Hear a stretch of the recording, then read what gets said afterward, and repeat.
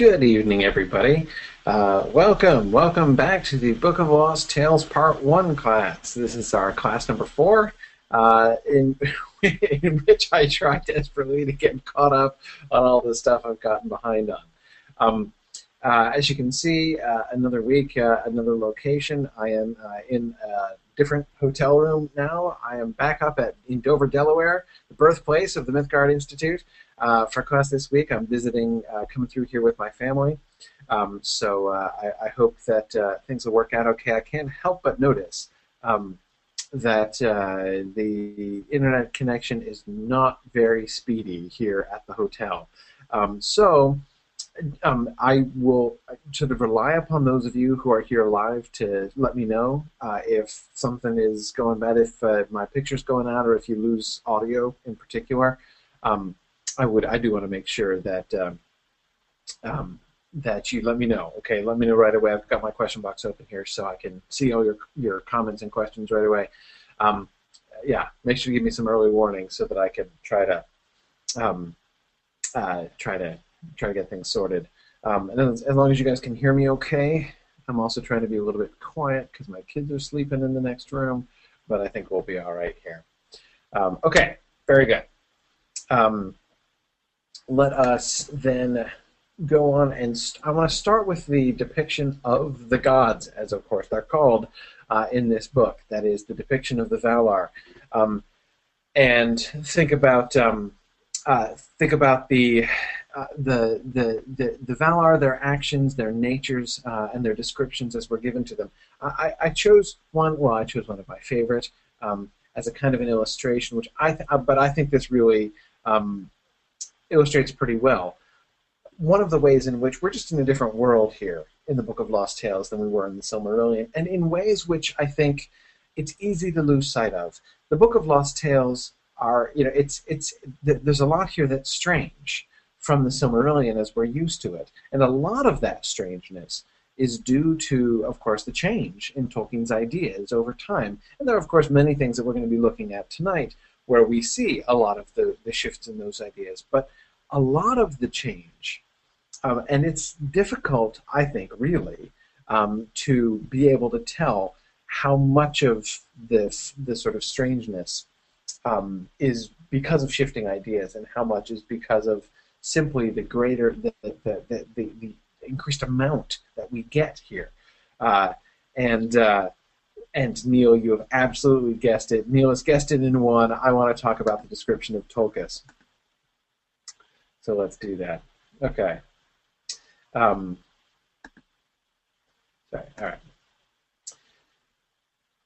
Otherwise was the mind of Tolkis, and he dwelt amidmost of Valmar. Most youthful is he, and strong of limb, and lusty, and for that he is named Paldoria, who loveth games, and twanging of bows, and boxing, wrestling, running and leaping, and songs that go with a swing and a toss of a well-filled cup. Nonetheless is he no wrangler, or striker of blows unprovoked, as is Makar. Albeit, there is none of the Valar or Uvanabor, who are monsters, giants, and ogres, that do not fear the sinews of his arm, and the buffet of his ironclad fist, when he has cause for wrath. His was a house of mirth and revelry, and it sprang high into the air with many stories, and had a tower of bronze and pillars of copper in the wide arcade. In its court men played and rivalled one another in doughty feats, and there at times would that fair maiden Nessa, wife of Tolkis, bear goblets of the goodliest wine, and cooling drinks among the players. But most she loved to retire unto a place of fair lawns, whose turf Orome her brother had culled from the richest of all his forest glades, and Pelurian had planted it with spells that it was always green and smooth. There danced she among her maidens as long as Laurelin was in bloom, for is she not greater in the dance than Vana herself? Okay, I can't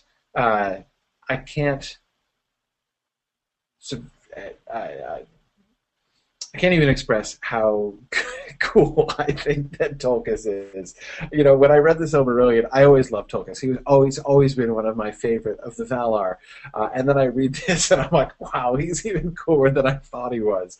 And again, you know, we get so much more about the Valar. I mean, this whole section, and here I'm going back to the chapter, I forget which number it was, chapter 3, I believe, when the Valar come to Valinor.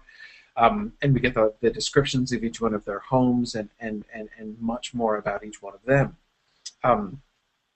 And again, one of the points here that I want to make is I want to take some time looking.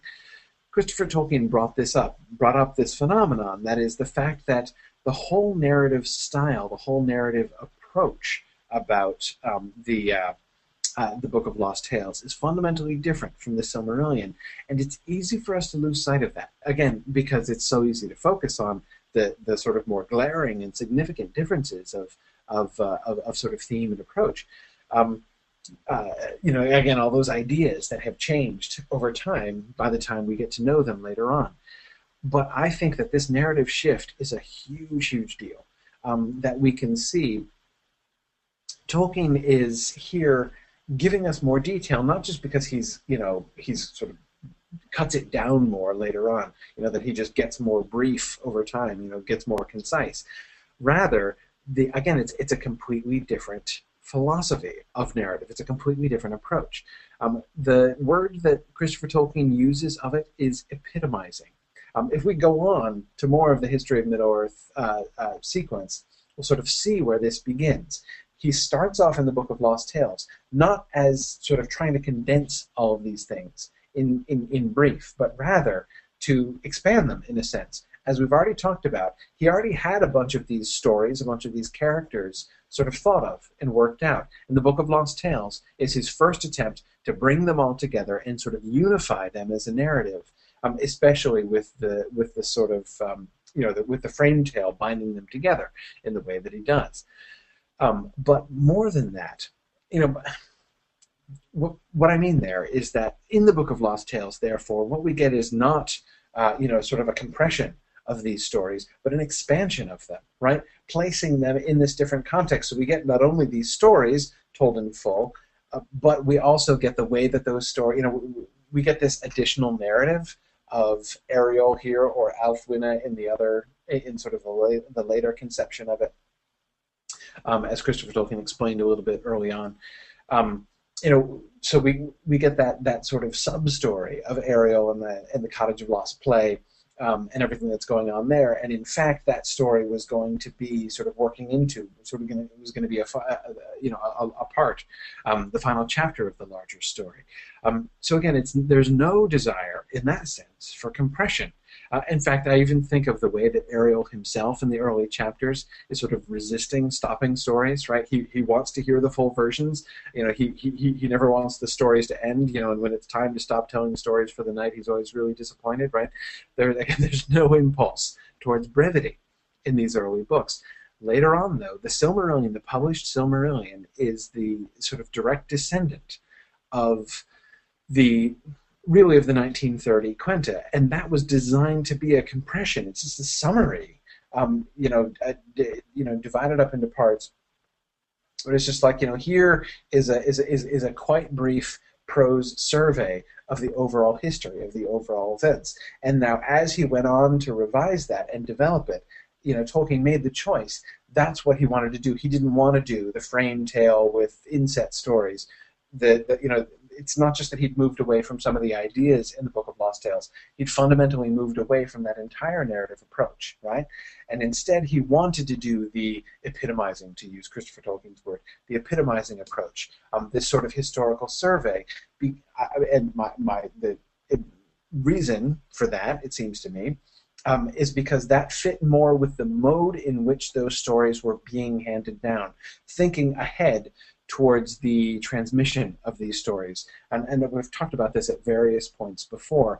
This is something that Tolkien was usually thinking about. That is, he normally was thinking not only just about constructing these stories themselves, but inventing the sort of process by which those stories were handed down to us within the fictional frame. So, of course, in The Lord of the Rings, we get the business about Bilbo's authorship of The Hobbit and Frodo's authorship of most of The Lord of the Rings, with Sam serving as editor, and then that business about the note on Shire Records, right, in the foreword to the Fellowship of the Ring, in which we're told about the Red Book of Westmarch and how it passed down to us and was annotated by the Gondorian scribes and the appendices added, right, all that kind of thing.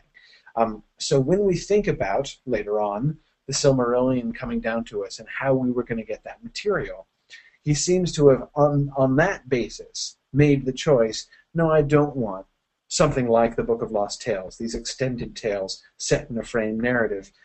What seems more plausible, now that those stories are part of the distant past, right? Now that we are getting the Silmarillion material at a greatly increased remove. Remember, there wasn't that sense of distance. There weren't 3 ages of the world, right? It was the only age that there was, and that age. And we'll come back to this in a little bit.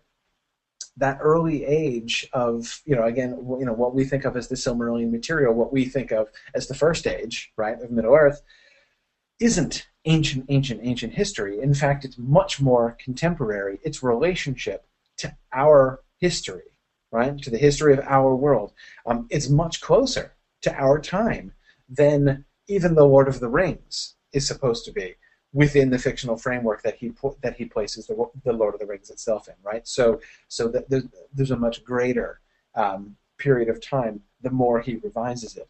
But back in these days, this conception of the Book of Lost Tales is historically relatively close to the modern era.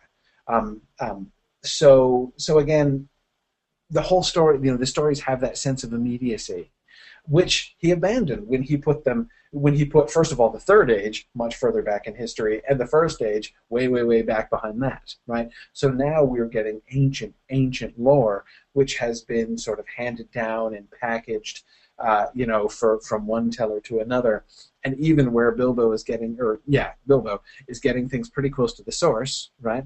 Or again, much closer than you might get from a human historian, right? He's able to appeal to the records living as well as written there in Rivendell, and yet he's still getting it as a sort of a digested history, right? And so that epitomizing version, that much more distant and brief survey of the events that we get in the Silmarillion, he adopts that. That is a completely different approach, and so therefore I think it's interesting for us to notice some of these things. I think that this description of Tolkas is a fascinating example, because I don't think it is fundamentally different from what we get about Tolkas. Of the few things we learn about Tolkas in the Silmarillion, every single one of them seems to fit this description. I don't see any reason to believe that there's been any significant change in Tolkien's thought, and yet all these things that we might not have definitely concluded about him. We wouldn't have had sufficient evidence to be justified in sort of extrapolating so much about his personality, and yet, again, we now get all these details. So again, so much of this stuff, and it's one of the things that's hard when we're comparing the Silmarillion to the Book of Lost Tales, is that we're not just dealing with that distance of time and the revision process that has gone in and the changes in Tolkien's decisions and his thought process, but rather that shift in narrative, which puts the whole thing on a different ground, right? So again, the shift from Tolkis, early Tolkis to later Tolkis here, I don't think is an actual revision. But things do end up sounding and looking different when we get the epitomized version of them. Now we're going to go on and look at some things which are much more sort of manifestly different. That is, actual revisions and changes. But again, I think it's really important to kind of keep this in mind, and I hope thinking about these things in this term helps us to kind of reorient ourselves in a way in thinking about how to appreciate the Book of Lost Tales on its own, to recall that it is a very different kind of narrative in this particular way. But before we move on entirely, I would love to hear more from some of you guys about what you think, sort of what you're thinking about the Valar, basically. I've sort of picked on Tolkien here as an illustration because I think that he illustrates this difference really clearly, and because he's my favorite of the Valar. But let's see, I've got a couple really good observations here. Sarah King says, it seems to me that this is the perspective of a researcher who has had to deal with a lot of frustrating records of unknown authorship. Absolutely.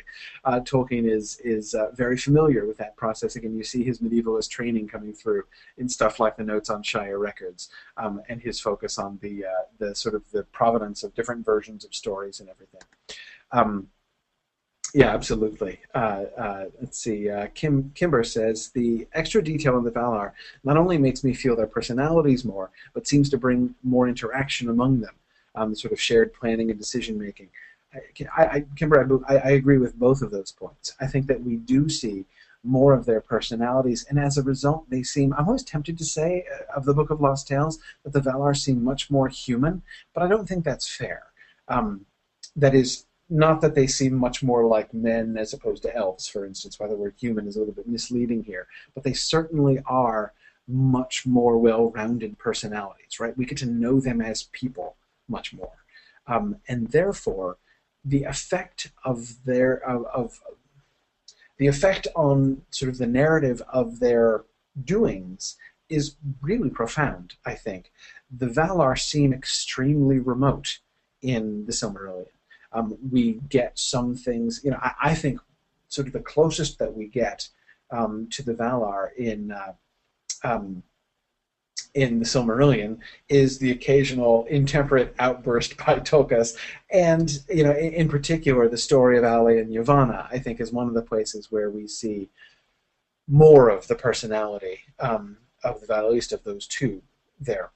But again, generally, that's not what we get. And I think that, I think about conversations I've had with Tolkien readers about the Lord of the Rings, and the way in which the whole thing sort of seems so removed, so remote from these kinds of spiritual concerns.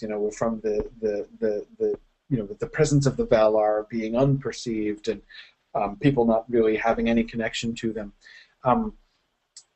In part, I think that's even when people go to the Silmarillion and they see this stuff operating more, it still comes into effect, right? That sense of remoteness is still present, and again, I think in large part it's because the Valar are very distant. They seem like a collection of archetypes, which is appropriate in that kind of a mythological setting, but it's fascinating to actually get to see them.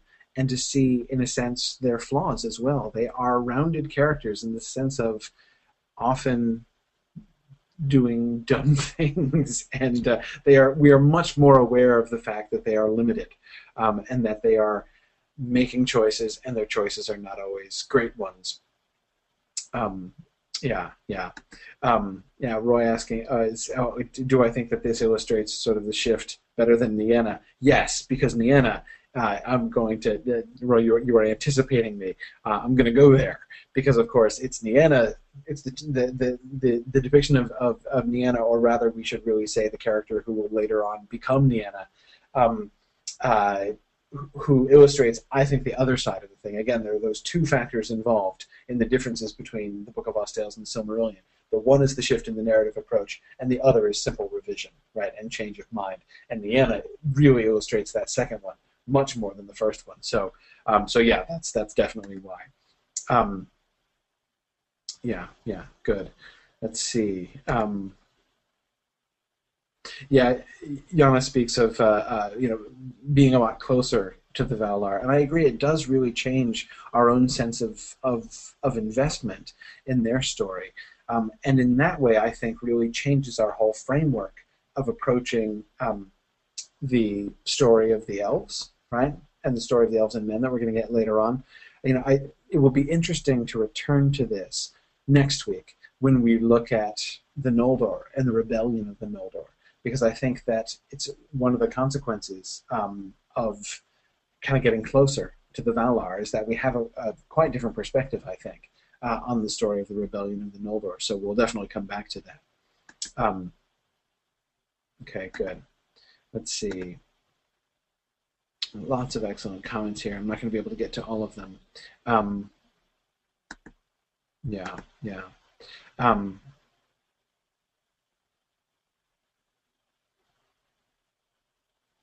let's see. Good, good.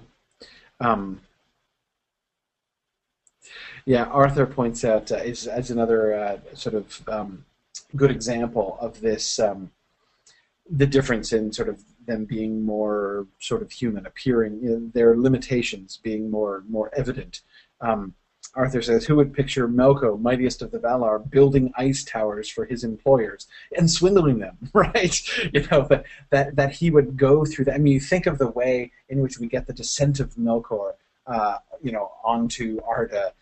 In the Silmarillion, and his descent in wrath and power. He does sort of sneak in at one point, right? But again, we just have this sort of, we're left with this sense of enormous elemental conflict between the Valar and Melkor, and this idea of them just sort of interacting and deceiving one another, and or attempting to deceive one another on both sides, really puts them on a different a different um, a different plane, I think.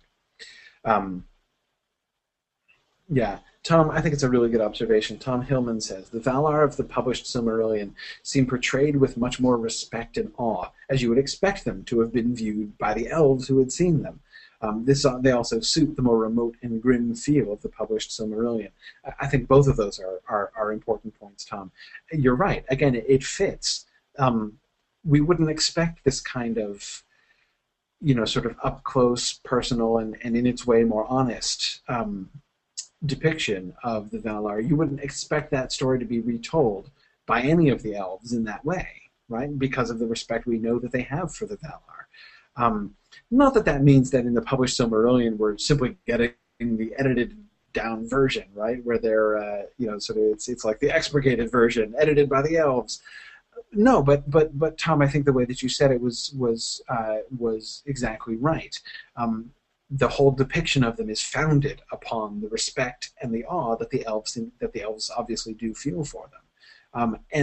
I would reframe the second part of your comment just a little bit, Tom, to say that actually seems to me one of the primary things that leads to the greater remoteness, and possibly, in a sense, grimness of the feel of the published Silmarillion.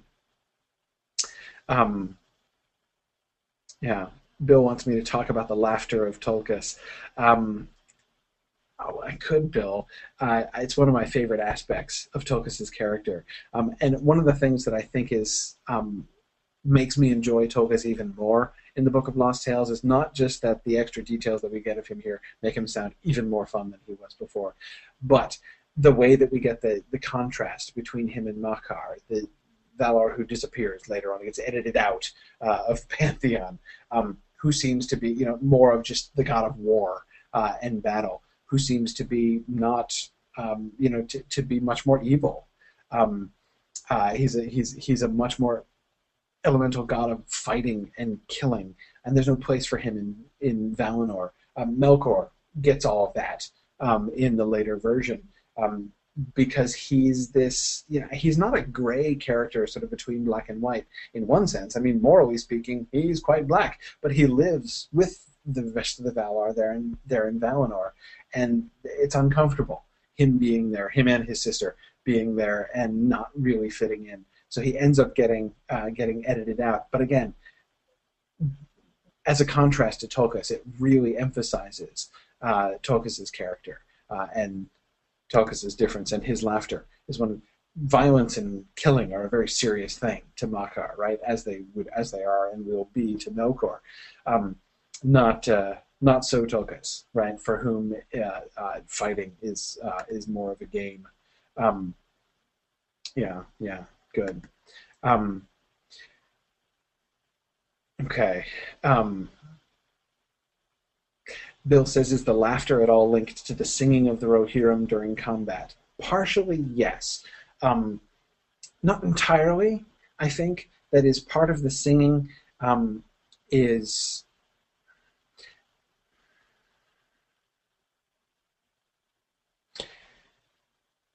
I don't think...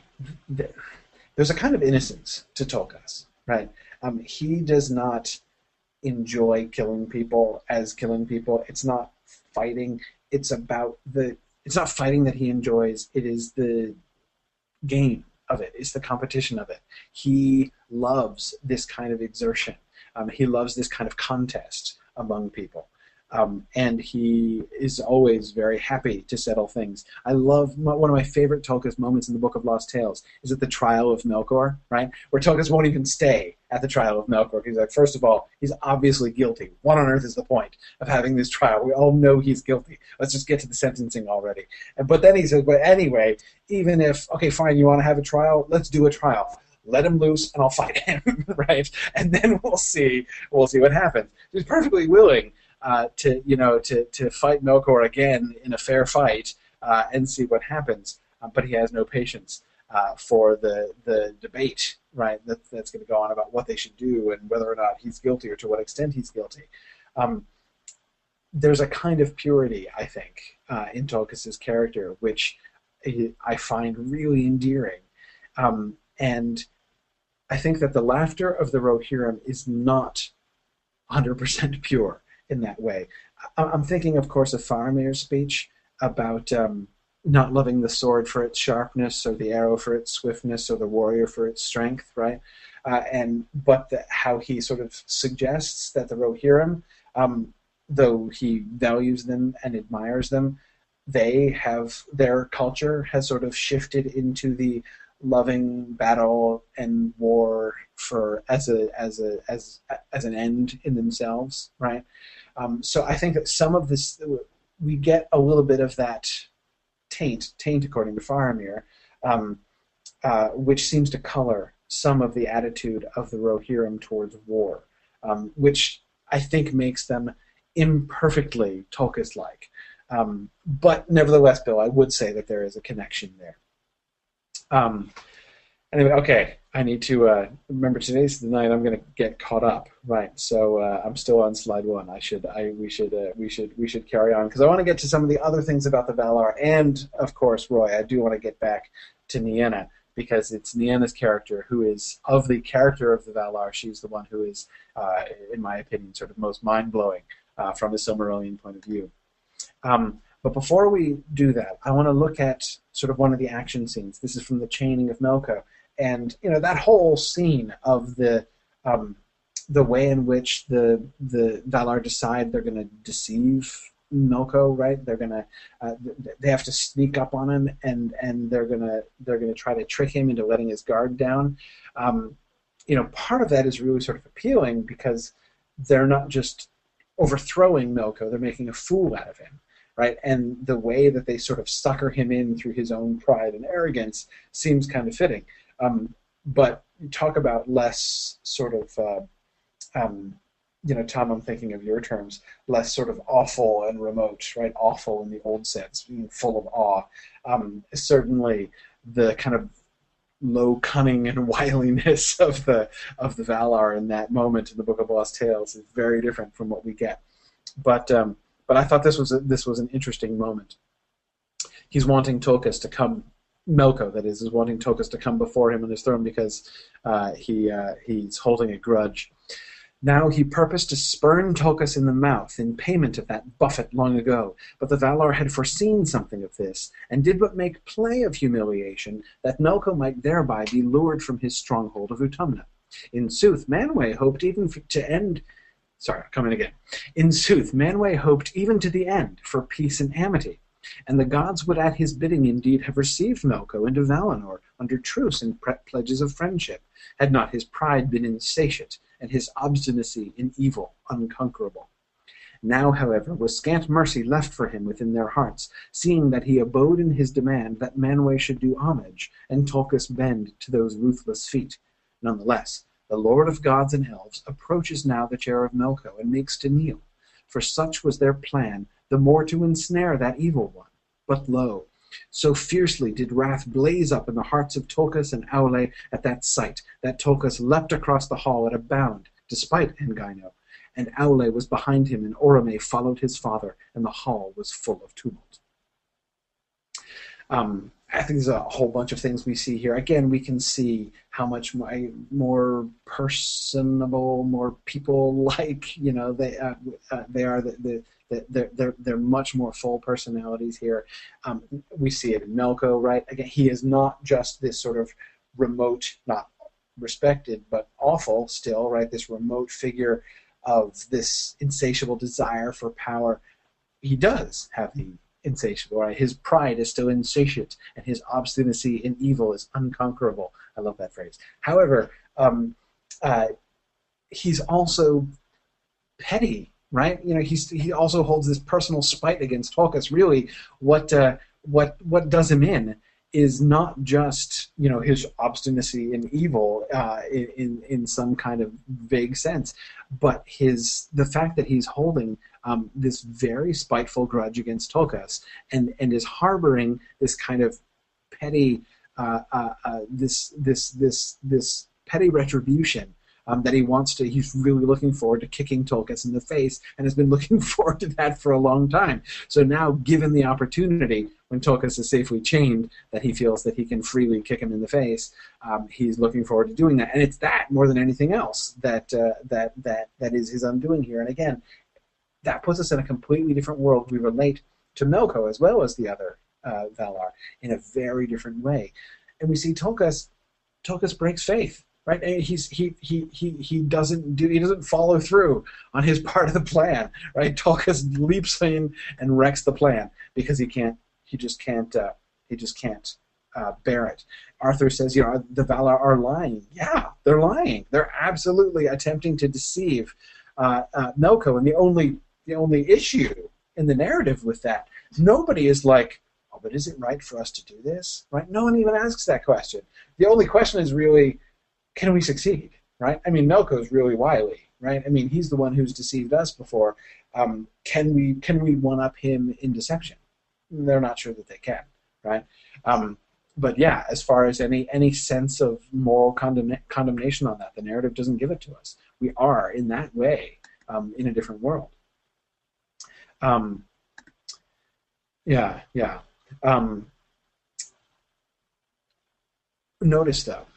Notice another, a detail that we get here, which is consistent, which should, in this moment, remind us of the Silmarillion as well. Notice Manwë's mercy, right? You will recall that from the Silmarillion, and Manwë's almost. Tolkien doesn't use the word naive, but that's the sense that we get, right, in the published Silmarillion, that Manwë is. Tolkien doesn't forget, right? He does not believe Melkor's claims to be reformed, right? Manwë is willing to believe it, and he's willing to take him in. And even here, Manwë hoped for peace and amity to the end. He's hoping that they can still be friends. That's what amity means, right? He's hoping they can still be friends with Melkor, that they can just patch this over, right? Just promises that he'll be good and be friendly, then they'll let him come back to Valinor, right? That Manwë would propose that, and the rest of the Valar, most of the rest of them, would agree, right? So there is a kind of naivete, it seems, which sticks with Manwë all the way through. And he is, so DMA says he's forgiving. Yes, he's forgiving, but this is more than forgiveness, right? This is not just, I accept you and still love you despite the evil that you've done. There's a willingness to believe good despite evidence that we see in Manwë here, and which sticks with Manwë.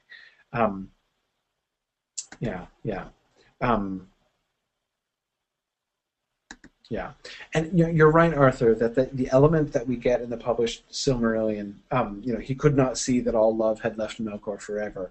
That element is not here. That's explicit in the Silmarillion, and again, he's getting towards that here with that, that the marvelous phrases of his insatiate pride and his unconquerable obstinacy in evil.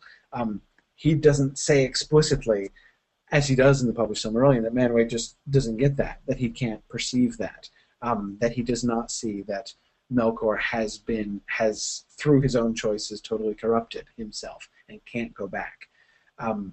That will become more explicit later on, but it does, the same notion seems to me implied, seems to me suggested. Kimber, you're right. Kimber asks an excellent question. Isn't it interesting that the narrators, the elf narrators of these tales, feel they have this level of detail about the Valar and their doings? Who told them these stories? How much was relayed and how much is elven embellishment of sparser stories?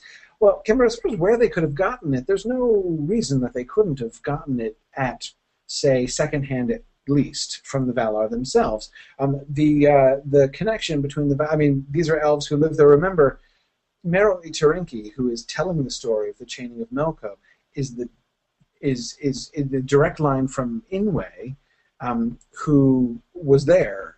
So she could easily have gotten these stories secondhand, through only one teller from the Valar themselves. So it's Kimber. I don't think the question to me anyway, isn't primarily how could they have known it, but rather, Tom, thinking back to your comment before, why would they tell it this way, right? Because, of course, the implication, since we do have these framed tales, it's not just that the quality of these stories is different because we're getting them through the awe and reverence of the elves who tell them. That is, the point is not just we get a different set of Valar, or a different seeming set of Valar here than we get in the later stories, but rather, by implication, we get a different set of elves as well, right? If these elves are feel free to tell these stories in these ways, right? Rather than in the much more deferential and respectful way in which similar stories are told later on. It does suggest something different about the nature of the elves, and or something different about their relationship with the Valar.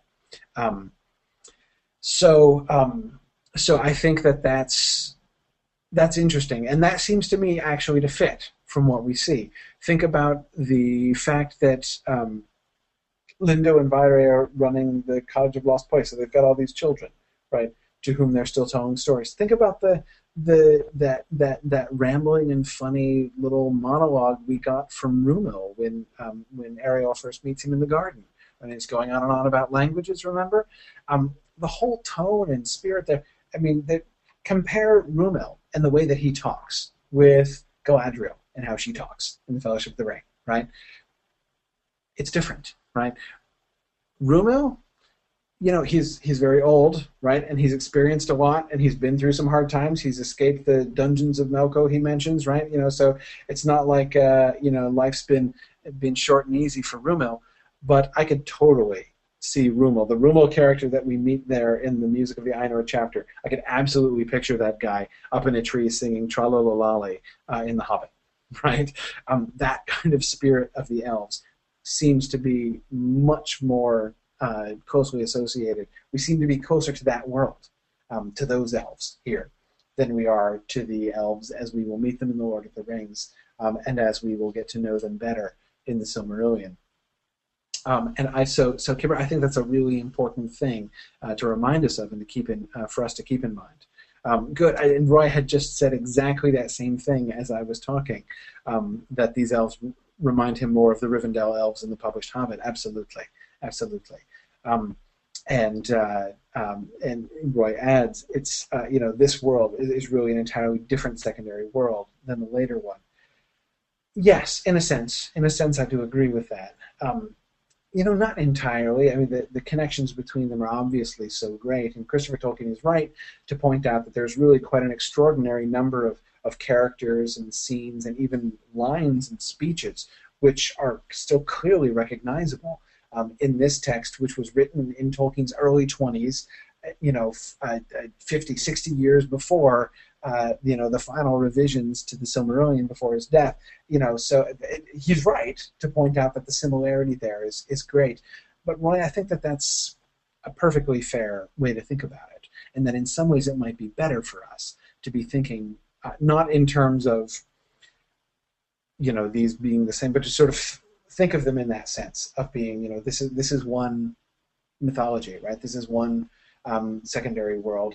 He's gonna recycle the elements of this secondary world in building his new secondary world later on. Um, in one sense, it's just a different way of saying the same thing, that he revised it.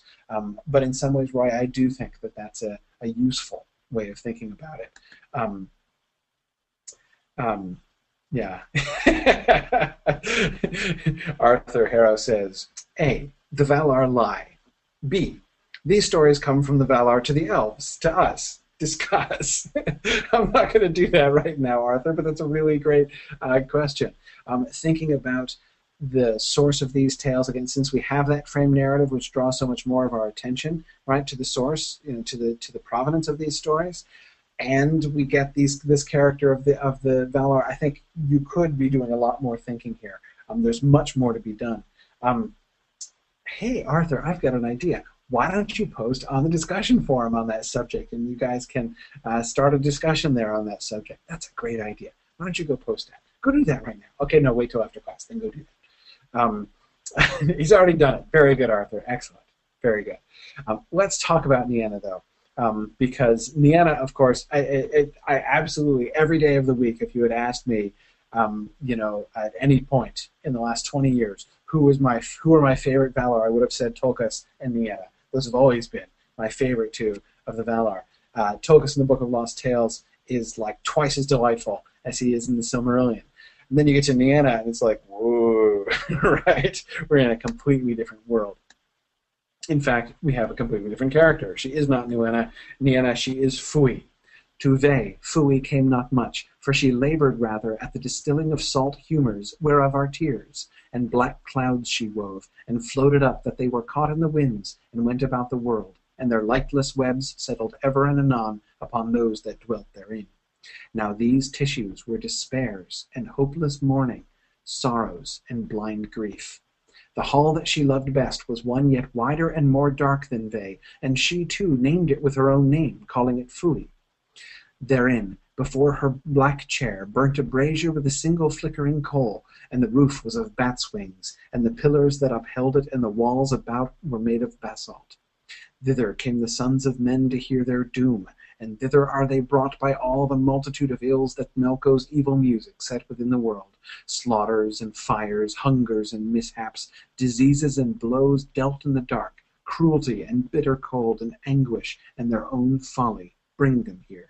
And Fui reads their hearts. Some then she keeps in Mandos beneath the mountains, and some she drives forth beyond the hills, and Melko seizes them and bears them to Angamandi, or the hells of iron, where they have evil days.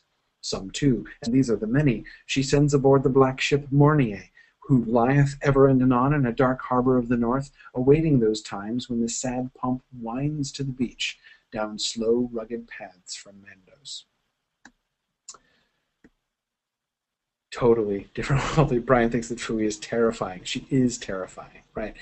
She is the judge of souls, and she is the source. We see her associated with tears. This is the only thing she seems to have in common with Nienna, right? She's still associated with tears, but not because she weeps for the sorrows of Middle-earth, rather because she is the source of tears. We see her laboring to distill the salt humor whereof are tears. She is the wellspring of people's tears, not in the sense, again, of weeping herself, but rather she's the one who is the source of all weeping and provides the tears to all those who weep, just as she is the source of despairs and hopeless mourning, sorrows and blind grief. She sends those out in these dark and shadowy tissues that she weaves, these webs that she makes that settle upon those that dwell in the world. She is the source of all of these terrible thoughts and ideas. Yeah, Tom says she's the patron saint of the House of Hurin. Yeah, in a sense.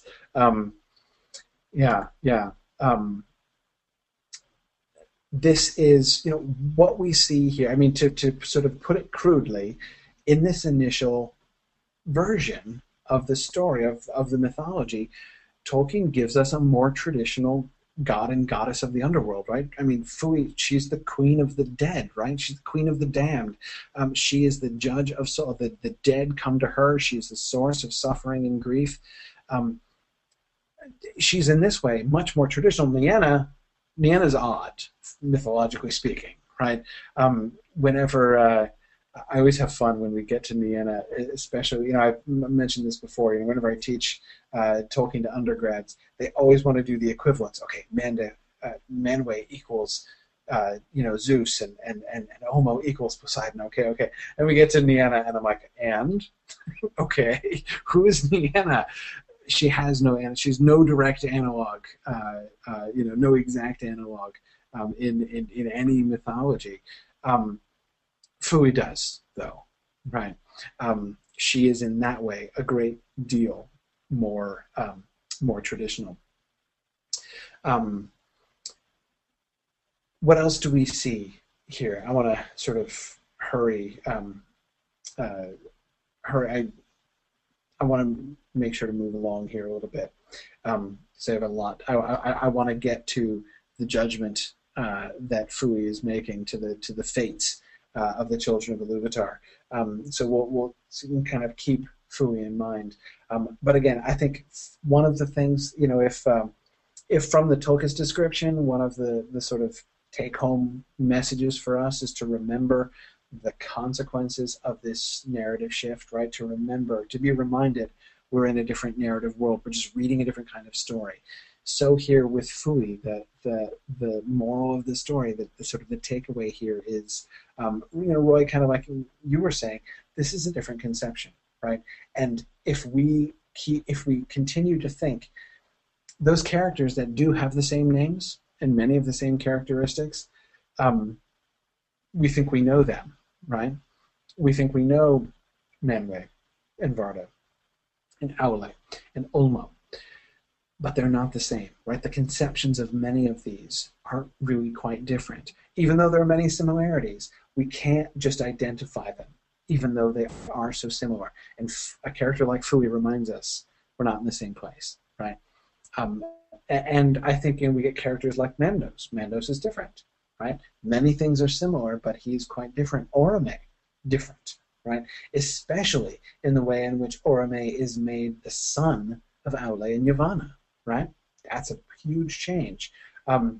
So it's not just a question of like Orome is going to get revised. Yeah, Orome is going to be revised. But I think that Roy's suggestion here for me comes in to be much more sort of powerfully relevant. It's not just a question of he's going to tweak some things, but rather Orome is part of a different world, right? This really is a different subcreation. We're not in the same place. We're not really talking to the same people. The people in this world, many of them are going to look very similar to the ones in the other world, right? And many of them will still bear the same names. But we have to be careful about just thinking we're seeing a kind of continuity there.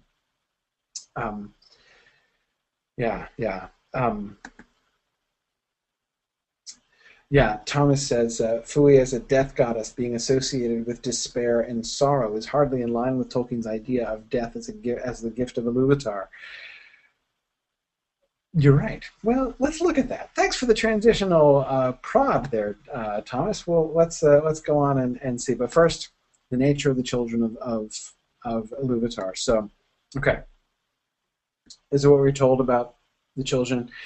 Now Eldar and men were of Iluvatar's devising only, nor, for they comprehended not fully, when Iluvatar first propounded their being, did any of the Ainur dare in their music to add anything to their fashion.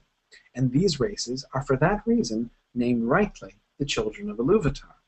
This maybe is the cause wherefore many others of the Ainur, beside Melko, have ever been for meddling with both elves and men, be it of good or evil intent. Yet seeing that Iluvatar made the Eldar most like in nature, if not in power and stature, to the Ainur, while to men he gave strange gifts, their dealings have been chiefly with the elves. Okay, so let's review what we're learning here about the children of Iluvatar, right? First, recall that delegation process, right, in the music of the Ainur, and the way in which that's emphasized in the Book of Lost Tales version, right, that we have these, even back then, even in the music, much more sort of personable Ainur. Remember, for instance, in the depiction of the music, they're playing instruments, right? In the published Silmarillion, their music is like unto the music of harps and viols and all those other things, right? Whereas here we have much more anthropomorphic Ainur playing on instruments, right? When they're doing the music. So even there, we see them much more personable, much more anthropomorphic, as I said.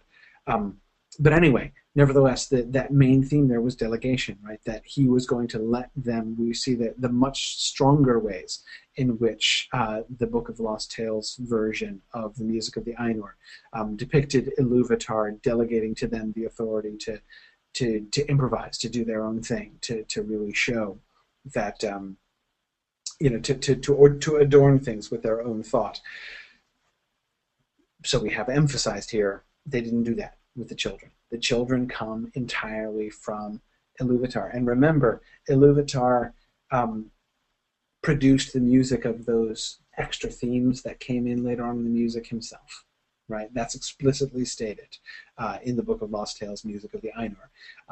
That seems to suggest, okay, it doesn't explicitly say that they are that the children of Iluvatar come out of those later themes, but it certainly does seem to be implied, I think, pretty clearly.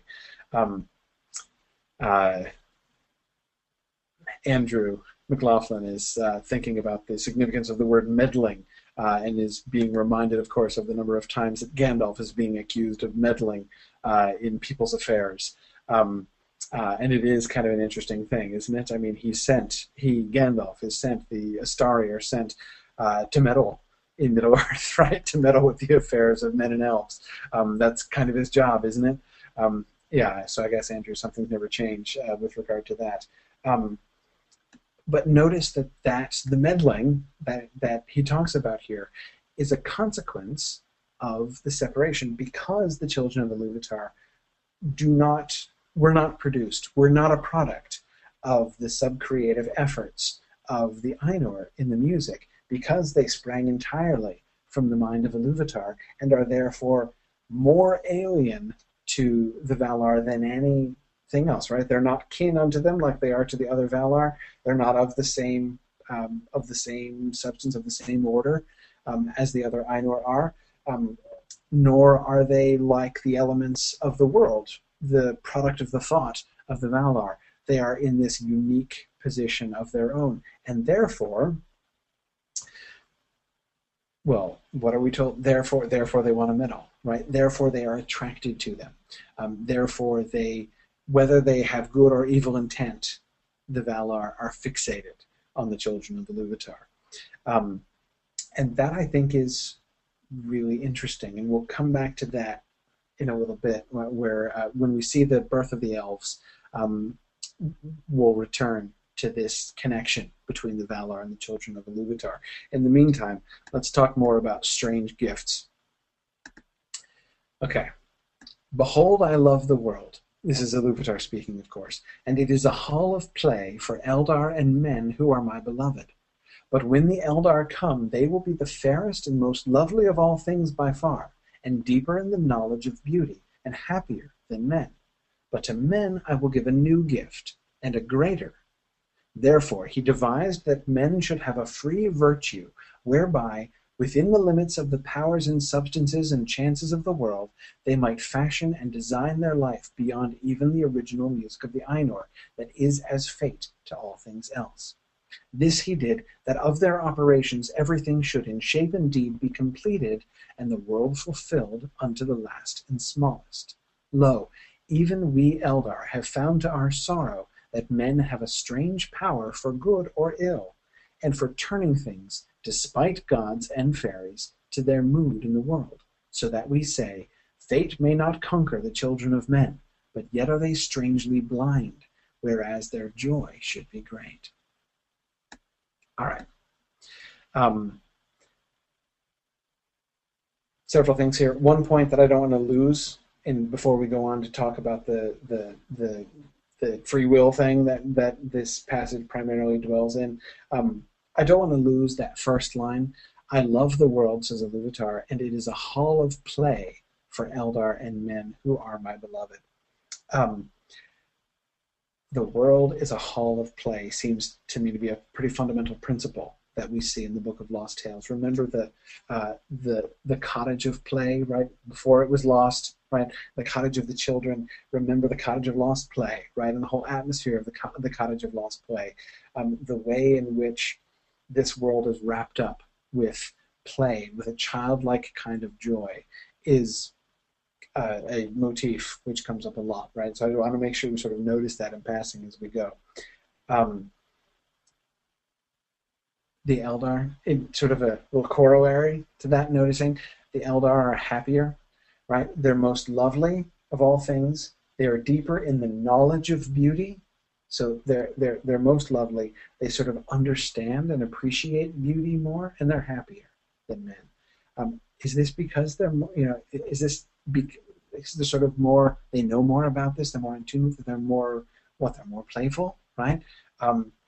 This, again, I'm remembering the Tralalalali elves in The Hobbit, right?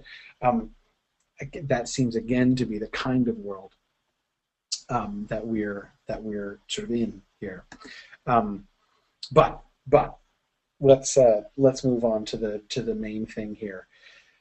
Okay, the new gift that he gives to men. Notice we've not said a thing yet about death, right? We're going to get to that in a minute, but not yet, as it said, a single thing about death. The primary gift of Iluvatar to men is this free virtue whereby they might fashion and design their life beyond even the original music of the Ainur that is as fate to all things else. Now, you will probably remember from the Silmarillion the passages which are based on this, right? Where we get the sort of the direct descendant of this passage still remaining in the published Silmarillion. I think that the differences in phrasing here are interesting, as is usually the case in comparing the Book of Lost Tales with the Silmarillion. We get more explanation here, and it seems to me to make his intention here a little bit clearer. Whether or not it's the same intention that he has later on, I'm not sure. But anyway, it seems a little bit clearer.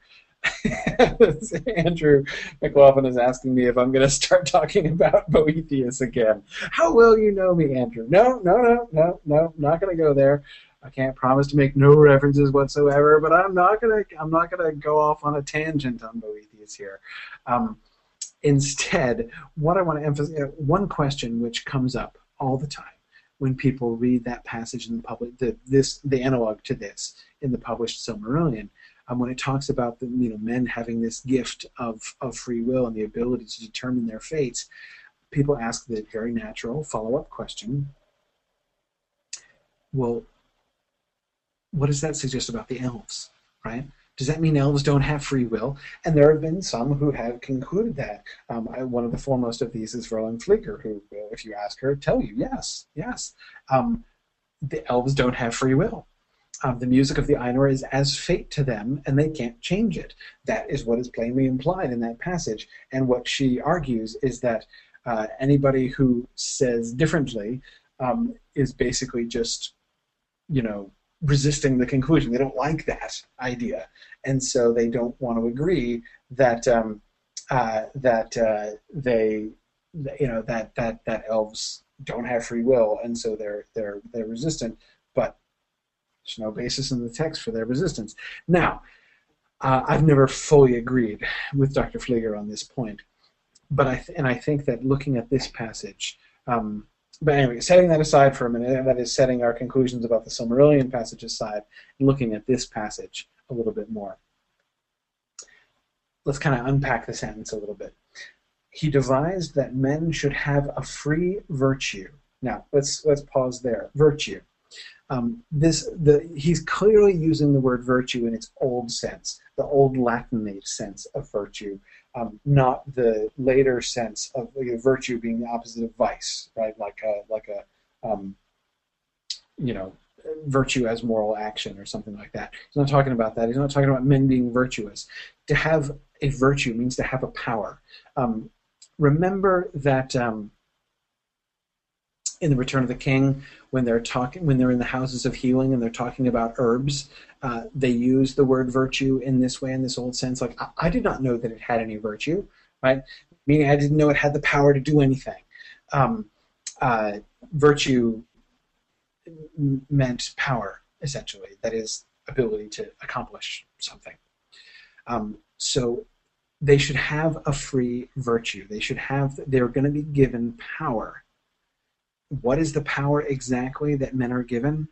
They are given the power to fashion and design their life beyond even the original music of the Ainur. The implication here, especially in the context of the music of the Ainur, which is the context in which this is given, the way I would sort of paraphrase this, or the way I would contextualize this, men are being made by Iluvatar. Men are being made into collaborators in the same way, or at least in a similar way, to how the Valar were being made collaborators with Iluvatar in the first place. Iluvatar says to the Valar, adorn this theme, right? Here's the theme, here's the music that I want you to play, but I'm leaving most of it up to you, right? I'll give you the chord progression, you guys improvise. Men, not elves, but men, seem to be given that same sub-creative role. This, I think, I suspect, and here, Andrew, this is why I'm not going to talk about Boethius. At the end of the day, I think the free will, predestination, or fate question is a subordinate question. I think that's not what this passage is primarily about. And that's where I think that this passage, the Book of Lost Tales passage, makes this much more clear than the later version. And that is, what this is primarily about is the fact that men are made to be sub-creators, that men are also made, human beings are designed to be sub-creators. You think about, of course, if you're familiar with Tolkien's other writings, if you've read on fairy stories, for instance, humans being made in the image of a maker, we know that the sub-creative impulse in humanity is something that Tolkien believed in very strongly. That's what I think we are seeing coming out here. That in a different way from elves. Elves have one role, right? They are fairest, most lovely, deeper in the knowledge of beauty. They seem to be more at home in the hall of play that Iluvatar has made. Their relationship with that world is different, right? But they are not intrinsically, as a race or as a species, they are not intrinsically sub-creative in their focus. We see elves creating art a lot. But here he points to men as the ones. They are the ones who are going to be primarily making the story of history through their choices, through their actions. They are going to be elaborating on the themes. Like the Valar did. Remember, the Ainur didn't do a great job with that, right? Some of them did it well and some of them did it badly. The same is going to be true of humans, right? Andrew says, could men do things that surprise Iluvatar? No, of course not. No more than Melkor could, right? Iluvatar makes that clear. But they'll be free to do things, right? They'll be free to adorn the theme with their own intentions. If they do that for ill instead of for good, right? Then they will end up serving just as Iluvatar's instrument in making things more wonderful than they knew of. But nevertheless, they will be free to make choices, and their choices will have real consequences. So he does assert free will for humans in this way. But again, I think the important thing is the role that they're going to have with history, the role that with the unfolding of the history of the world. The elves' relationship with the world and its history is just different. And he doesn't define it. It might seem a cop-out to say, well, Tolkien doesn't explicitly say that elves don't have free will, and so therefore I feel free to conclude that they do in some sense. Notice he doesn't even talk about that, right? He doesn't say humans have this free virtue, and which I am denying to the elves, but rather the elves do one thing, right? He describes what they do in this one way. They will be the fairest and the most lovely. They will be deeper in the knowledge of beauty and happier, right? But on the other hand, I'm going to give this strange gift to humans. And again, I don't see that as these are going to be one direction and these are going to be the other direction, up and down on the same question, but rather they have a different role to play. And the role of the men involves them having more of an input on what's going to happen in the world. Yeah.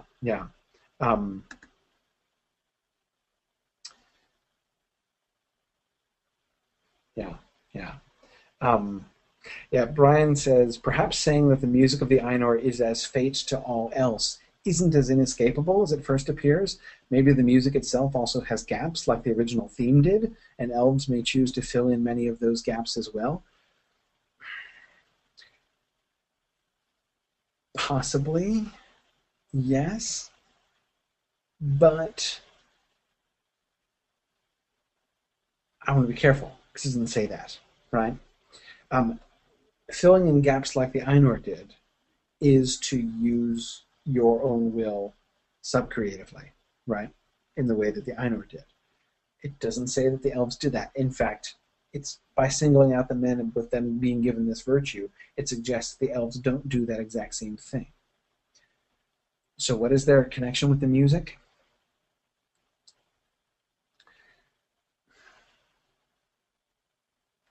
I'm hesitant here because I'm going out on a limb a bit. But what it sounds to me like is the humans, like the Ainur, are improving. The elves are not improving. They're singing along with the music, though. They're part of the music because of the way in which they're in tune with the earth itself, which is a product of the music. But it's like the elves singing along with the Ainur. They're not improvising, right? They don't get a solo, right? They are the choir. Do they change the music? In one sense, is the music enriched by their presence, by their participation? Yes. Do they do things which make the music better than it would have been? Yes. But they're not doing that particular thing. They're not improving. But you can contribute to music in other ways. Anyway, that's where I'm going. Tom says, no improvising for the elves would really burn Feanor. We'll come to this. We'll come back to this a little bit when we look at the rebellion of the Noldor. It is exactly the choices of Feanor in particular, and of others, especially his sons, which really leave me to question the elves don't have free will doctrine. But anyway,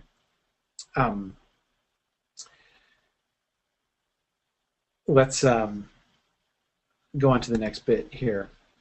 Let's talk about death in this context. It is, however, one with this gift of power that the children of men dwell only a short time in the world alive, yet do not perish utterly forever, whereas the Eldar dwell till the great end, unless they be slain or waste in grief, for to both of these deaths are they subject, nor doth eld subdue their strength, except it may be in 10,000 centuries, and dying they are reborn in their children, so that their number minishes not, nor grows. Yet while the sons of men will after the passing of things of a certainty join in the second music of the Ainur, What Iluvatar has devised for the Eldar beyond the world's end, he has not revealed, even to the Valar, and Milko has not discovered it. Now, notice the context of death here is not necessarily in the sense that the sense that is given to this is not as it is later on in later versions of this. He does not primarily emphasize death is a gift that's given to men because their home is elsewhere, right? That this is not their country. They are pilgrims passing through to their final destination. Notice how that language at the end of this passage, he has not revealed even to the Valar, and Milko has not discovered it, right? That language is in the published Silmarillion, but if you remember, that language is attached not to the fate of the Eldar beyond the world's end, but to the final destination of the souls of men. Whither do men go when they depart from this world? We don't know, right? And Milko hasn't discovered it. But instead, that mysterious thing which Milko has not discovered is what's going to happen to the Eldar, right? Yes, he says that this world is not the ultimate destination for the men, but again, that's not the emphasis, just that they don't perish utterly forever. They perish, right? But they don't perish forever. So now what's the primary difference with the mortality and the immortality of the elves? Both are immortal, in a sense, right? If anything, the elves are the more mortal of the two, or potentially the more mortal of the two, because we don't know what the destiny, what the fate of the Eldar beyond the great end. That is, when Arda comes to an end, which is going to happen, right? We got that huge cord with which Iluvatar cuts off the music, right? That's going to be the curtain falling on Arda. So what's going to happen to the Eldar after that? We don't know. It leaves the possibility open. Maybe nothing. Maybe the Eldar are done. Maybe they will be annihilated. Maybe they will perish with Arda and pass away and be gone. But the men will remain. Even though they only dwell a short time in the world alive, they do not perish utterly forever. Maybe the Eldar do perish utterly forever at the end of the world, at the end of Arda, at the end of the great end, at the great end, right? Again, it doesn't say that that's definitely what happens, but it's a possibility. It's out there, right? Now, so again, his emphasis here when he talks about death is not the men are being called outside the circles of the world, right? We don't get that. Instead, what we see are two things. One, a limitation of the time span that men have on Earth. Why? Well, especially in the context of what we just heard, right? This seems to be a kind of a like a fuse, right? That is not a fuse in the sense of like the fuse of a bomb or something. I'm thinking of a fuse like a circuit breaker, right? To keep it from overloading. If men have the power to change the music, right? They get a solo, right? They get to improvise in the music, but there comes a time when the conductor cuts them off, right? And it's time for their solo to end. They are not permitted, because they have this power, they're not permitted to carry on improvising forever, right? Each one has only a brief solo. It's a solo, right? They can do their thing with it, but it doesn't last all that long, right? It seems to be a limitation, it seems to be a check to their power, this power, this virtue that Iluvatar has given them. Elves live in the world for its entire time, right? For the entire duration of Arda. They don't have the same power of change over the world, over the music, over the history of things that humans do. They don't have that same virtue. So they don't need that check, right? They don't need that circuit breaker that is death to keep them from screwing things up. So that seems to be one of the primary emphases, the consequence. And this is something which it seems to me is not even on the radar screen when we're talking about death as the gift of Iluvatar later on, right? The idea that it is a check, a curb on the power of men. That's an interesting thing. That's a different thing, I think, here. The other thing the other important thing that I think we need to recognize here, which is fascinating, um, numbers. The elves have a set number. They diminish not nor grow their numbers, right? There is Iluvatar created a certain number of elves, and that number is invariable, and they keep recycling, right? This idea of them being reborn in their children always strikes me as kind of weird. Um, weird in the sense that, like, you you get pregnant and you have a baby, right? And you hold up the baby and you're like, Grandpa, right? I mean, it's just odd.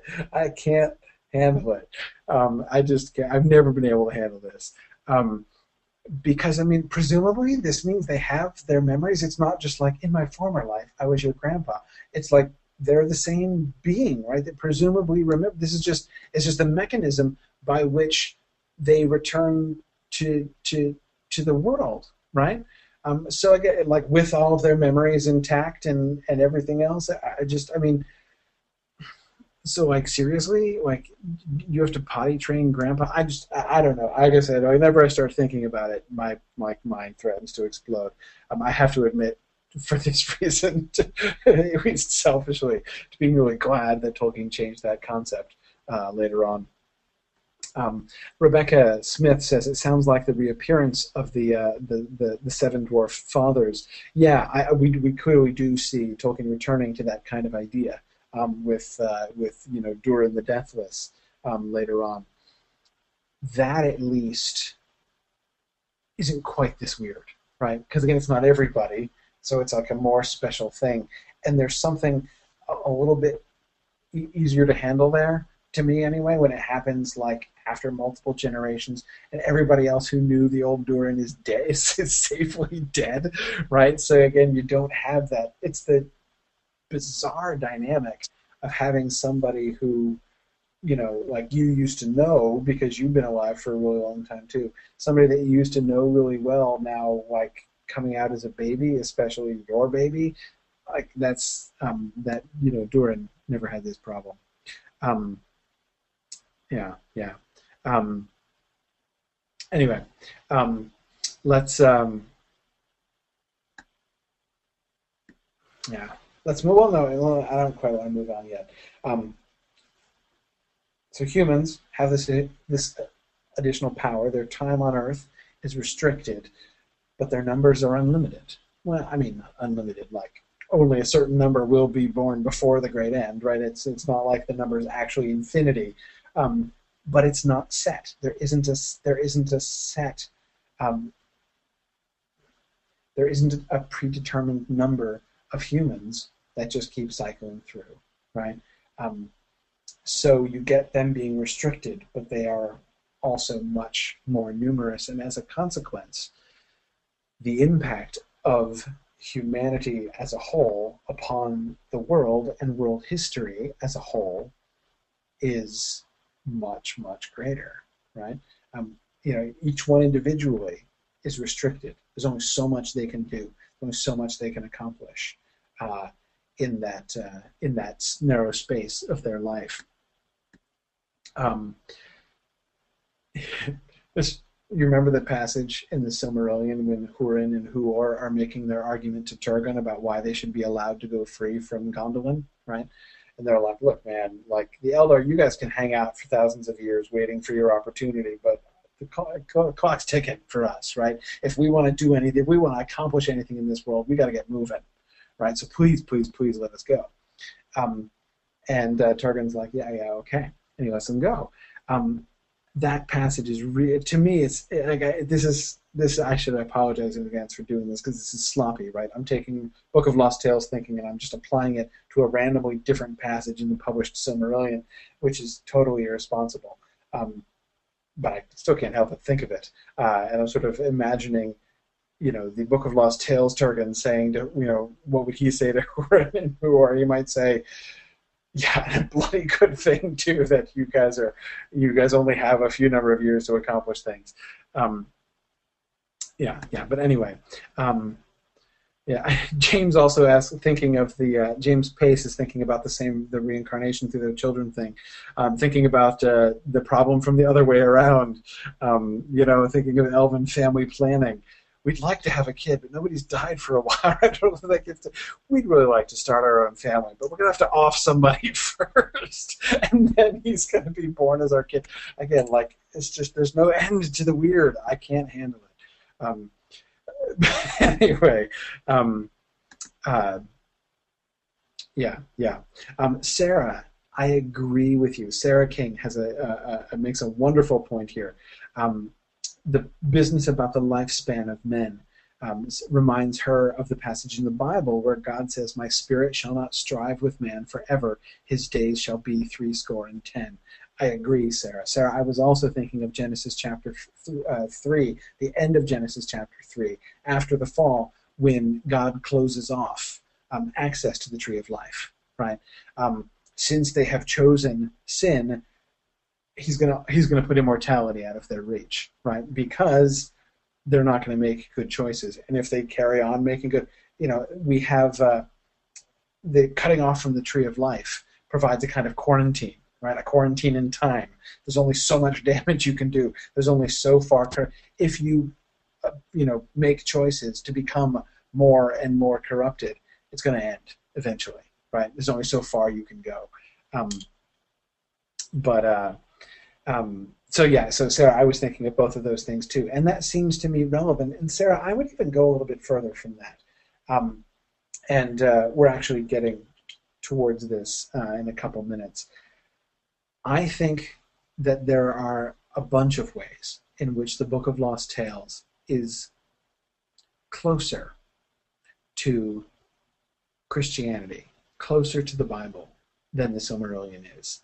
I don't think it's just you, Sarah, that is reminded of that bit in the Bible. This concept of the correlation between the gift of power to men and their dwelling only a short time in the world alive, I think that is an uncoincidental connection. We're going to come back to this in just a second. But let's pause for a second. Let's look at the poem. Time for some poetry. I want to look at the Habanan poem that he wrote, which Christopher Tolkien glosses as sort of explicitly as bringing in, connecting Christian ideas with the his invented mythology here, and the concept of Habanan, which is the place where the souls are turfed out to by Fui. That's the link that links this poem to his mythology. This poem, which again, like most of these poems, was written significantly before this. I'm not going to say quite as much about this poem as I could otherwise, but I'm in a hurry now because we're running out of time. In Habanan, beneath the skies where all roads end however long, there is a sound of faint guitars and distant echoes of a song, for there men gather into rings round their red fires while one voice sings, and all about is night. Okay. The hint that we get that this is not just a song about people hanging out around the campfire one night singing, that there's some bigger issue involved here. The first hint that we get of that, apart from Habanan and any connection it might have, is where all roads end, right? This place, however long the roads are, all roads end here in this place. That already in the first two lines starts to give this a kind of afterlife-ish feeling, right? That we're talking about the ultimate destination of human souls. So it's not explicitly stated there, but the implication to me seems to be we're thinking in an afterlife kind of direction. What do we see? We get music and the echoes of music, while one voice sings. Is it one of the men in the rings who sings, or are they gathering into rings and listening to one singing? Not quite sure, actually. And all about his night. What does that mean? Is this bad? Is that bad? If we're thinking afterlife-ish thoughts and all about his night, that doesn't sound good, right? Does it? What's going on here? Well, we get more explanation in stanza 2. Not night as ours, unhappy folk, where nigh the earth in hazy bars, a mist about the springing of the stars, their trails a thin and wandering smoke, obscuring with its veil half seen the great abysmal still serene. Not night as ours, right? No. So again, this is not just a normal night, right? This is not just a camp out, right? This is a night in some other sense, and it also seems to me to kind of allay the sort of ominous fears that the last line of stanza 1 evokes in all about his night. No, don't worry, not night as ours, right? It's not what you're thinking, whether you're thinking that it's a normal Earth night or whether you're thinking that it might be something really horrible, the eternal night or something like that. No, it's not night as ours. What is it then? Okay, if it's not our night, if it's not an earthly night, what do we get? Well, he describes, okay, it's not a night as ours. Okay, so first it's going to characterize our nights, earthly nights, right? What is the night of us unhappy folk like? And by the way, notice the implied contrast there. If we are the unhappy folk who have these other kinds of nights, the kinds of nights enjoyed by those other guys in the first stanza, they're presumably not unhappy, right? So that already has already provided us some more context, right? Again, an all about his night implication is a good thing in some sense. In what sense? That's what we need to sort out. What are our nights like? Our nights are like there's this haze, there's this mist, a mist about the springing of the stars. Their trails a thin and wandering smoke, obscuring with its veil half seen the great abysmal still serene. So the problem with our night is that our night is like a veil. It's like a thin and wandering smoke that obscures the great abysmal still serene. Our night isn't empty. Our night is shadowy and clouded because there's a veil between us and the serene, capital S, right? So it's what does that mean? That our nights are dark? I'm not sure physically what it means, but the reason nights are dark and scary to us, the reason again that line and all about his night sounds really ominous, is because we're used to one particular kind of night, and our nights are all about that barrier, that mist, that confusion, that obscuring of the great abysmal still serene. I love that line. I love that line, though I'm not sure I would want to diagram it grammatically.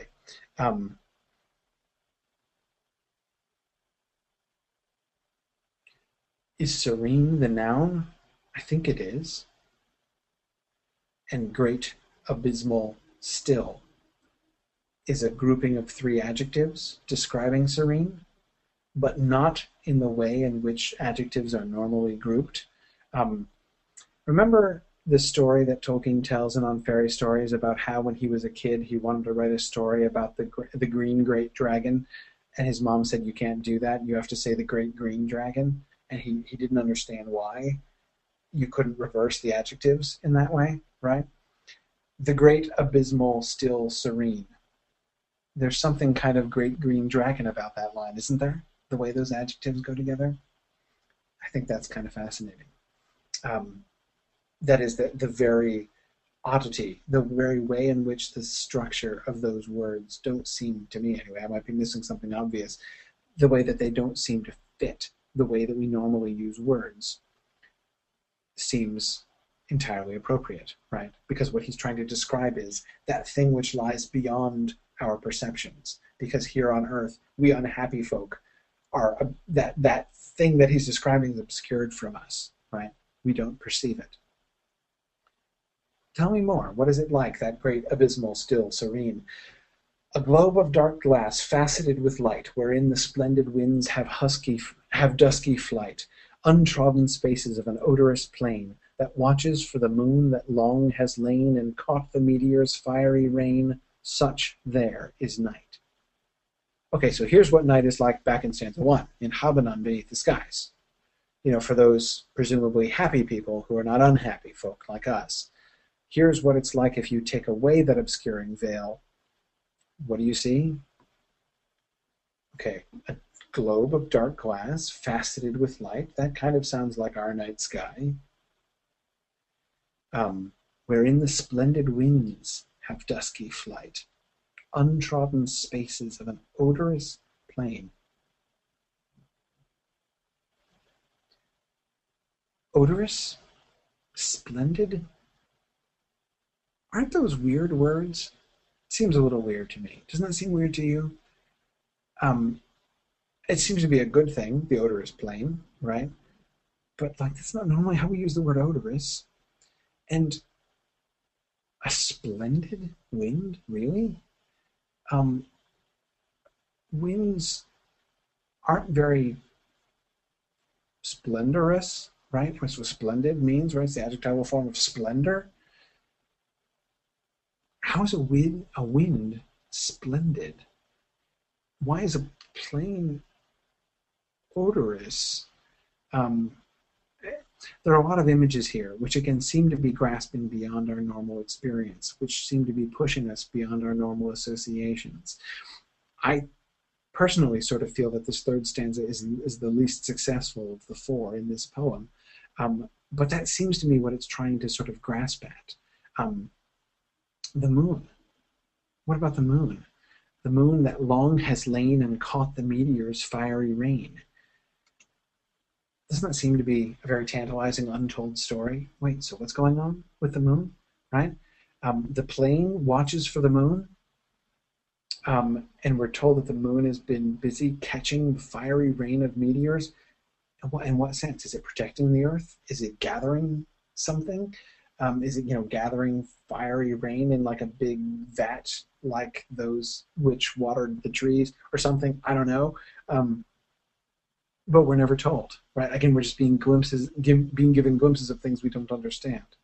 There on a sudden did my heart perceive that they who sang about the eve, who answered the bright shining stars with gleaming music of their strange guitars, these were his wandering happy sons, encamped upon those airy leas, where God's unsullied garment runs in glory down his mighty knees.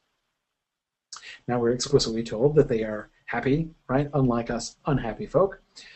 They are happy. So we get this, his heart suddenly perceiving. Again, so that seemed to bear out my argument that the earlier stanzas were kind of, especially the third one, is kind of a groping towards something that he doesn't even really directly perceive or certainly understand. And then suddenly he gets it, the whole picture kind of clicks in, right?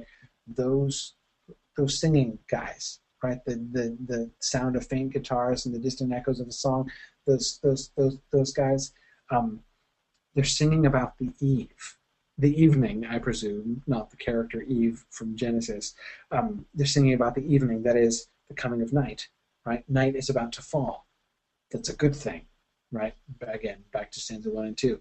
The falling of night is a good thing, so they are welcoming the night in this new sense.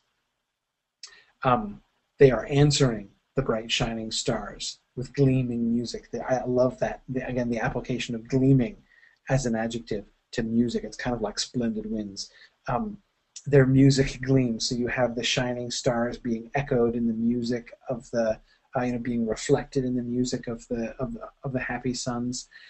They were wandering, but happy sons, encamped upon those airy leas, where God's unsullied garment runs in glory down his mighty knees. We get this glimpse of that great abysmal, still serene, this globe of dark glass faceted with light, which now, when our hearts can perceive it here, is just one part of the unsullied garment of God running down his knees in glory.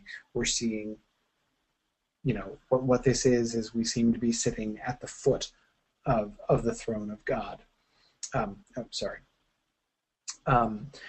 So that's kind of a fascinating poem, I think, especially in conjunction with Habanon, as we get. Um, uh, okay. DNA was asking, is Aery equal, is AERY equal AIRERY here? Yeah, I think so. DNA, I might be missing a subtlety there, but I think so. I think that's I believe so. Um, yeah, yeah, um, yeah. Good. Um, Now, so okay, we get this afterlife-ish thing here again. Back to the stanza at the beginning. So this moment, this happy anticipation of the coming night. This sitting at the feet of God with his unsullied garment running in glory down his mighty knees. The reflection, the gleaming music that they're singing and playing, reflecting the bright shining stars. All of these things are associated with Habanon. Christopher Tolkien gives us, right after this poem, his interpretation here. This poem and this entry in the word list, that is Habanon, offer a rare and very suggestive glimpse of the mythic conception in its earliest phase. For here, ideas that are drawn from Christian theology are explicitly present. It is disconcerting to perceive that they are still present in this tale. For in the tale there is an account of the fates of dead men after judgment in the black hall of Thui Miena. Some, and these are the many, are ferried by the death ship to Habanon, Eruman, where they wander in the dusk and wait in patience till the great end. Some are seized by Melko and tormented in Angamandi, the hells of iron, and some few go to dwell with the gods in Valinor. Taken with the poem and the evidence of the early dictionaries, can this be other than a reflection of purgatory, hell, and heaven? This seems to me right. I kind of have to agree with Christopher Tolkien. That is quite what it sounds like. Now, let me pause here for a second. I need to make sure that we are on the same page as far as purgatory is concerned. A lot of modern people don't understand purgatory very well. Anyway, so let me explain to make sure we understand that his comment there and his connection. Possibly that poem didn't make you think of purgatory, but it kind of should make you think of purgatory if we understand what purgatory is. So, okay, so there are these three destinations of the human soul: hell, purgatory, and heaven. Except actually that's not correct. There are only two destinations of souls: heaven and hell. Purgatory is the third place where they go, but it's only temporary. 100% of the souls in purgatory are going to end up in heaven. Purgatory is, in the one sense, a place of waiting, but it's a place of correction. That is, souls have to go to purgatory in order to get cleaned up, in order to go to heaven. It is a place of reformation, a place where you are reformed, where you are improved, where you are still saved by grace, but there's work to be done on you before you are prepared to stand in the presence of God. That's the traditional doctrine of purgatory. But again, the thing to remember, everybody in purgatory is saved. Purgatory is just a place of waiting for heaven. It's not a permanent destination. This is why Christopher Tolkien is being reminded very strongly of purgatory, both by this glimpse of Habanon that we get in the poem, right, with these people who are happy, right? They're happy because they're saved. They're happy because what's happening is constructive, but they're still waiting, right? It's evening yet, right? The night, which again in this poem is a good thing, hasn't come yet. But there they are at the feet of God, and what they are doing there is a good thing, is a constructive thing, but it's not consummation yet. They're not yet united with God. This is purgatorial. Arthur is talking about Tartarus, Hades, and the fields of Elysium. No, that's not it, Arthur. Purgatory is fundamentally different. And again, I can't emphasize this enough. Yes, in the pagan underworld, in the Greco-Roman underworld, there are different places. There's Tartarus and there's Hades, but those are sort of different zones, different levels of punishment. If you like, different people who've done different things go to different places, that people are divvied up in different ways. But there's a fundamental difference with purgatory, and that is again the whole purpose of purgatory is different. It's not a place of punishment at all. Punishment doesn't happen in purgatory. Correction happens in purgatory. And Jordan Sunderland, I agree with you absolutely. He says, read Dante if you don't understand purgatory. Dante is the best place I know of also to do that. You look at the punishment of the souls in hell, in Inferno, in Dante, and then you look at the punishment. So here's your assignment. Read Inferno, read Purgatorio by Dante. Compare the punishment of the damned in hell in Dante. Compare their sin and their punishment. Think about the relationship between their sin and punishment. And then look in Purgatory and look at the relationship between their sin and punishment. And you can see the fundamental difference. You've got souls in torment in both places. It's totally different. And it's not just a question of them being allocated to different places. Dante's hell and purgatory are very organized places too, but it's fundamentally different in that way. And Bill McCain, of course, is reminding us very rightly about Leaf by Niggle, right? Yeah, absolutely. You want to see Tolkien thinking about purgatory? Look at Niggle in the Workhouse. Yeah, that's just what Alyssa was saying too. Just read Leaf by Niggle. Yeah. Leaf by Niggle is clearly the most explicitly purgatorial thing that Tolkien ever wrote. So yeah, if you want to understand that better, there it is. So anyway, back to Christopher Tolkien's point here. What do we do with this? How do we understand these? How do we understand the fact of these Christian echoes? Because this is something that Tolkien doesn't do like this in the Silmarillion. We don't see sort of a manifestation of these Christian things within Tolkien's mythology. I was about to say why not, but that's not the right question. The right question, since we're talking about the Book of Lost Tales, is why do we get them here? Or rather, to put that question much more precisely, what conclusions can we draw about the Book of Lost Tales from the fact that we do see these Christian ideas coming up in ways in which they don't come up in the later mythology? I would point to two things. First, remember the difference in time frame. We talked about this before. That in the later conception of the mythology, the times in which these things are happening are very, very remote. And I talked about this when we talked about the Silmarillion. I talked about this when we did Unfinished Tales. When people want to talk about the religion question, that is, religion in Middle-earth, I always keep coming back to this. Tolkien is very consistent. He was very tidy and orderly.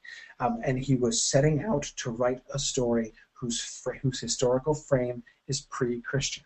And therefore, he is consistent with that. Okay? So he excludes anything that sounds like it's based upon Christian revelation, because Christian revelation has not come to the world yet. Even by the Third Age of Middle-earth, we are still supposed to be in a distant prehistory time. Okay? That isn't true. That is explicitly untrue of the Book of Lost Tales.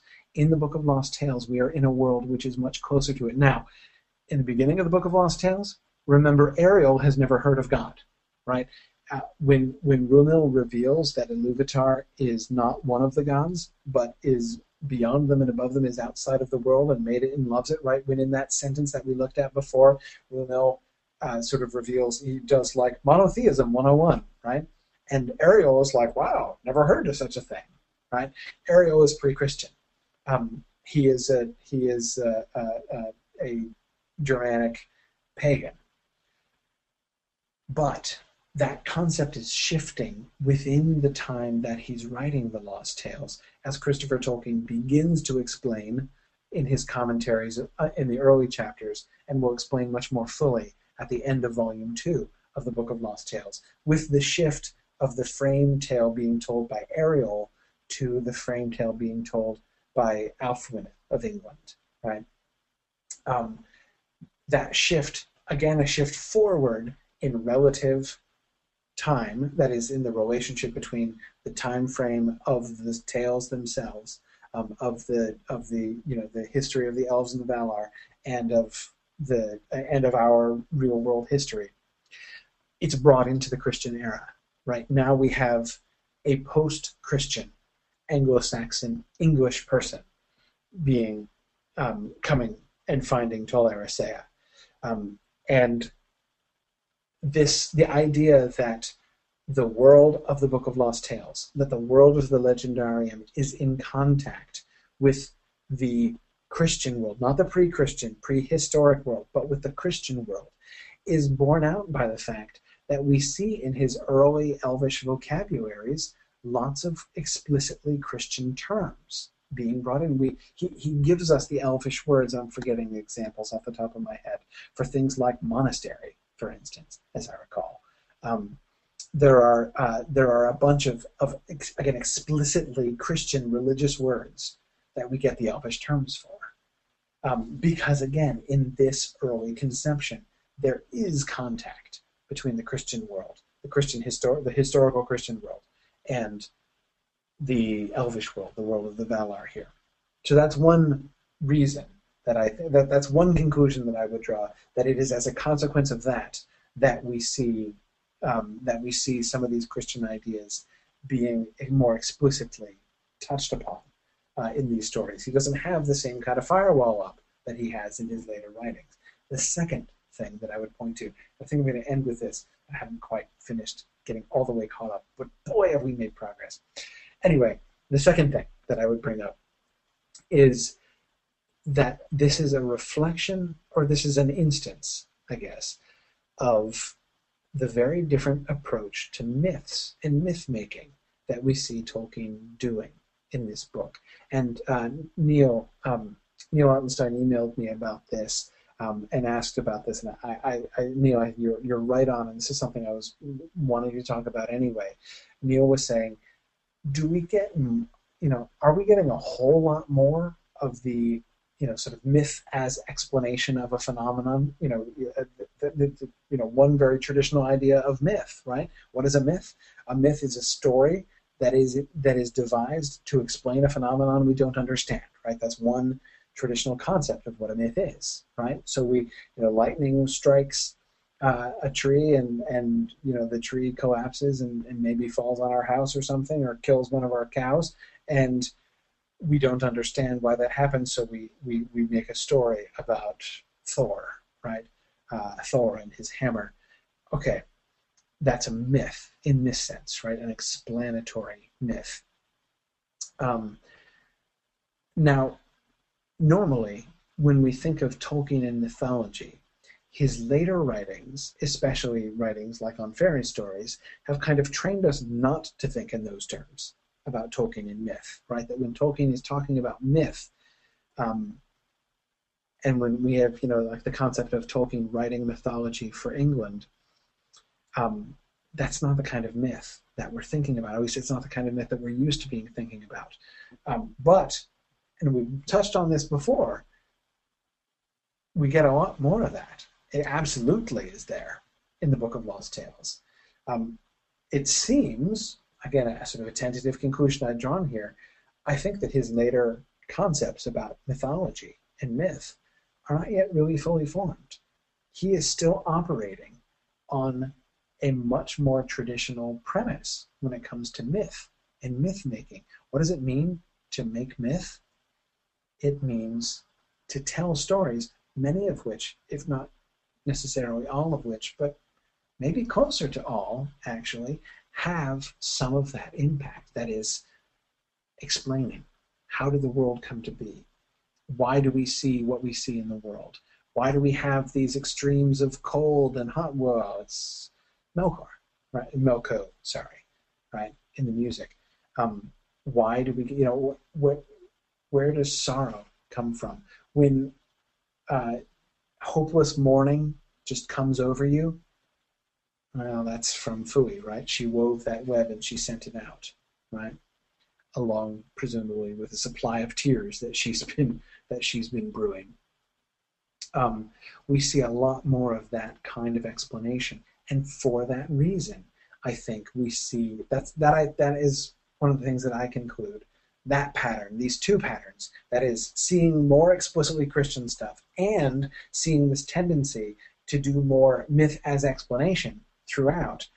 I think that those two things seem to me to go hand in hand as well.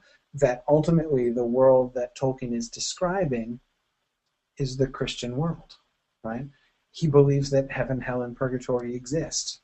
So he's going to tell a story of how heaven, hell, and purgatory work within it's going to be built into his mythology, something which is going to look just like heaven, hell, and purgatory, because what we're getting is that kind of myth, that kind of explanation of how these things came to be, or sort of how these things work. Well, I wanted to move on to talking about bringing the Eldar to Valinor, and the the enormous decision that the Valar make to bring to invite the elves over to Valinor. But we're already way over time, and I probably shouldn't impose on you to that extent. But really, we are so much closer to caught up than we were before. We'll start with that, and with the description of the Silmarils, and then we'll move on and carry on forward in the story and get to Feanor next time. Yep, Yana says the sun's up over there. So if the sun is up, in Europe, then it's time to stop. Clearly, it's time to stop. So thanks everybody. We'll look at that. So review the coming of the elves to Valinor, and then we'll move on. And so keep up with the reading schedule for next week. Thanks everybody. Good night to everyone, and I look forward to talking to you guys. I will actually be home in my normal broadcasting studio next week with faster internet, so I hope that things will be a little bit more reliable. I'm glad to hear, based on the fact nobody said anything, I hope that the broadcast came across okay tonight. I was a little bit worried about that, so I'm really glad that the audio worked out all the way through today. So we did it, and back to normal next week. So thanks everybody. Good night now.